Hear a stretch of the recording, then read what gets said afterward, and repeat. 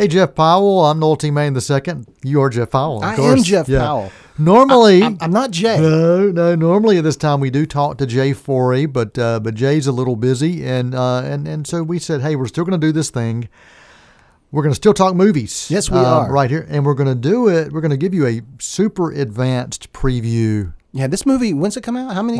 Memorial Day. Wow, that is an advanced preview. It's odd. X-Men Apocalypse movie we're going to talk about.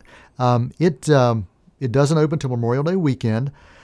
The press screening was very early. It was early this week. Now, can you tell folks why that is? Yeah.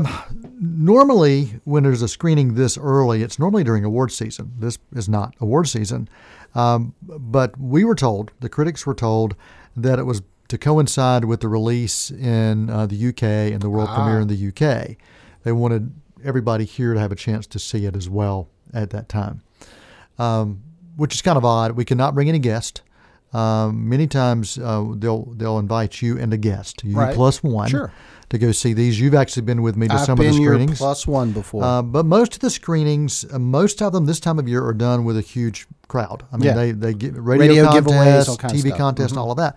This was press only, so 10 of us there watching this movie. Did you still have popcorn? No, I took in my own food. Oh, okay. All right. Because popcorn wasn't open, so it was an early screening. They had made it, it was that early, yeah. But this is the third installment of the reboot, or the reimagining.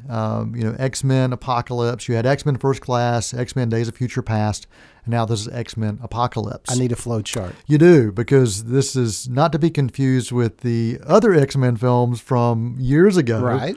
With Jean-Luc Picard as Professor X. But it still ties into the franchise. What I really loved about X-Men First Class was it went back to the 60s. Yeah, Cuban Missile Crisis. The Cuban Missile Crisis. I enjoyed that film. I like that. It was really unique in the way that they reinterpreted and kind of reinvented these heroes that we had kind of known after they had already kind of grown up and had been mutants for a while. So you got to see how they launched. Days of Future Past borrowed a page, I guess, out of the Star Trek world when you had some time traveling aspects that took place in it. This go round storyline, you've got a villain that's deciding he's going to destroy the world and start over. Apocalypse. He's they say the first mutant.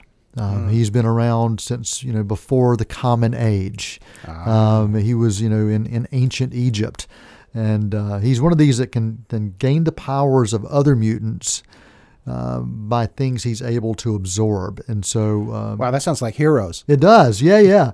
Which of course sounded like X-Men. Yeah, but his body, it does age, and so as it ages. He has to find a new host. And so the movie starts with ancient Egypt. I'll go ahead and say that. It starts with ancient Egypt. Some humans decide to basically keep him buried. And so he's buried for years until now, until the 1983. The Reagan administration is when he pops up again. And so he's deciding he wants to, do a clean slate, wipe the earth. That's the storyline. And of course, you've got some mutants that team up with him, some that don't. And once again, you've got this battle of mutants. That's the story. Who's the last man standing? Only the strong survive was the tagline. And these mutants, they just can't get along. They can't get along. They always got to fight each other. They can't get along. The movie itself, I'll give you some of the high points. Fassbender, who plays Magneto, wonderful. You really get some interesting insight into him and how he just kind of he tries to kind of get out of it, but he keeps getting pulled back in, kind of like The Godfather. Every time he tries to get back, they pull him right back in. The music was great. The editing was great. Enjoyed the effects. But the story was incredibly weak. Wow. The dialogue was horrible. The one-liners were, as cheesy as a Wisconsin cheese factory. It just... Weak, horrible, and cheesy are words you've just used. Yes, absolutely. Incredibly disappointed in this film. Wow. I really had...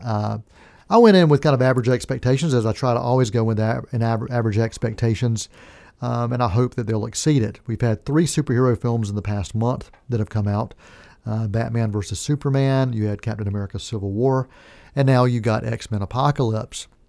This one I'm going to put in is I actually like this one less than I like Batman versus Superman. And Captain America, by far superior to all these that are out that I've mentioned.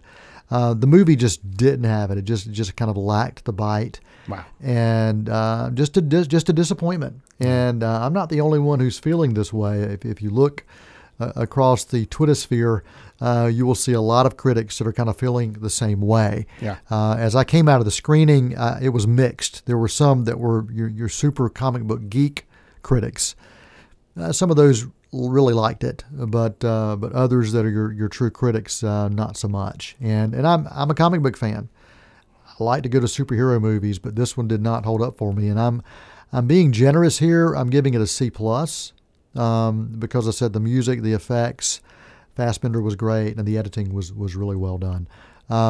There was no character chemistry either. Wow. My two favorite characters, Magneto, and then Quicksilver, who provided the comic element for it. But if you're going to choose a superhero film to go see, if you're only going to see one, go see Captain America: Civil War. All right, well, that's it. Noel Manning here at Gardner-Webb University. He's our resident movie critic at WGWG.org, and thanks so much.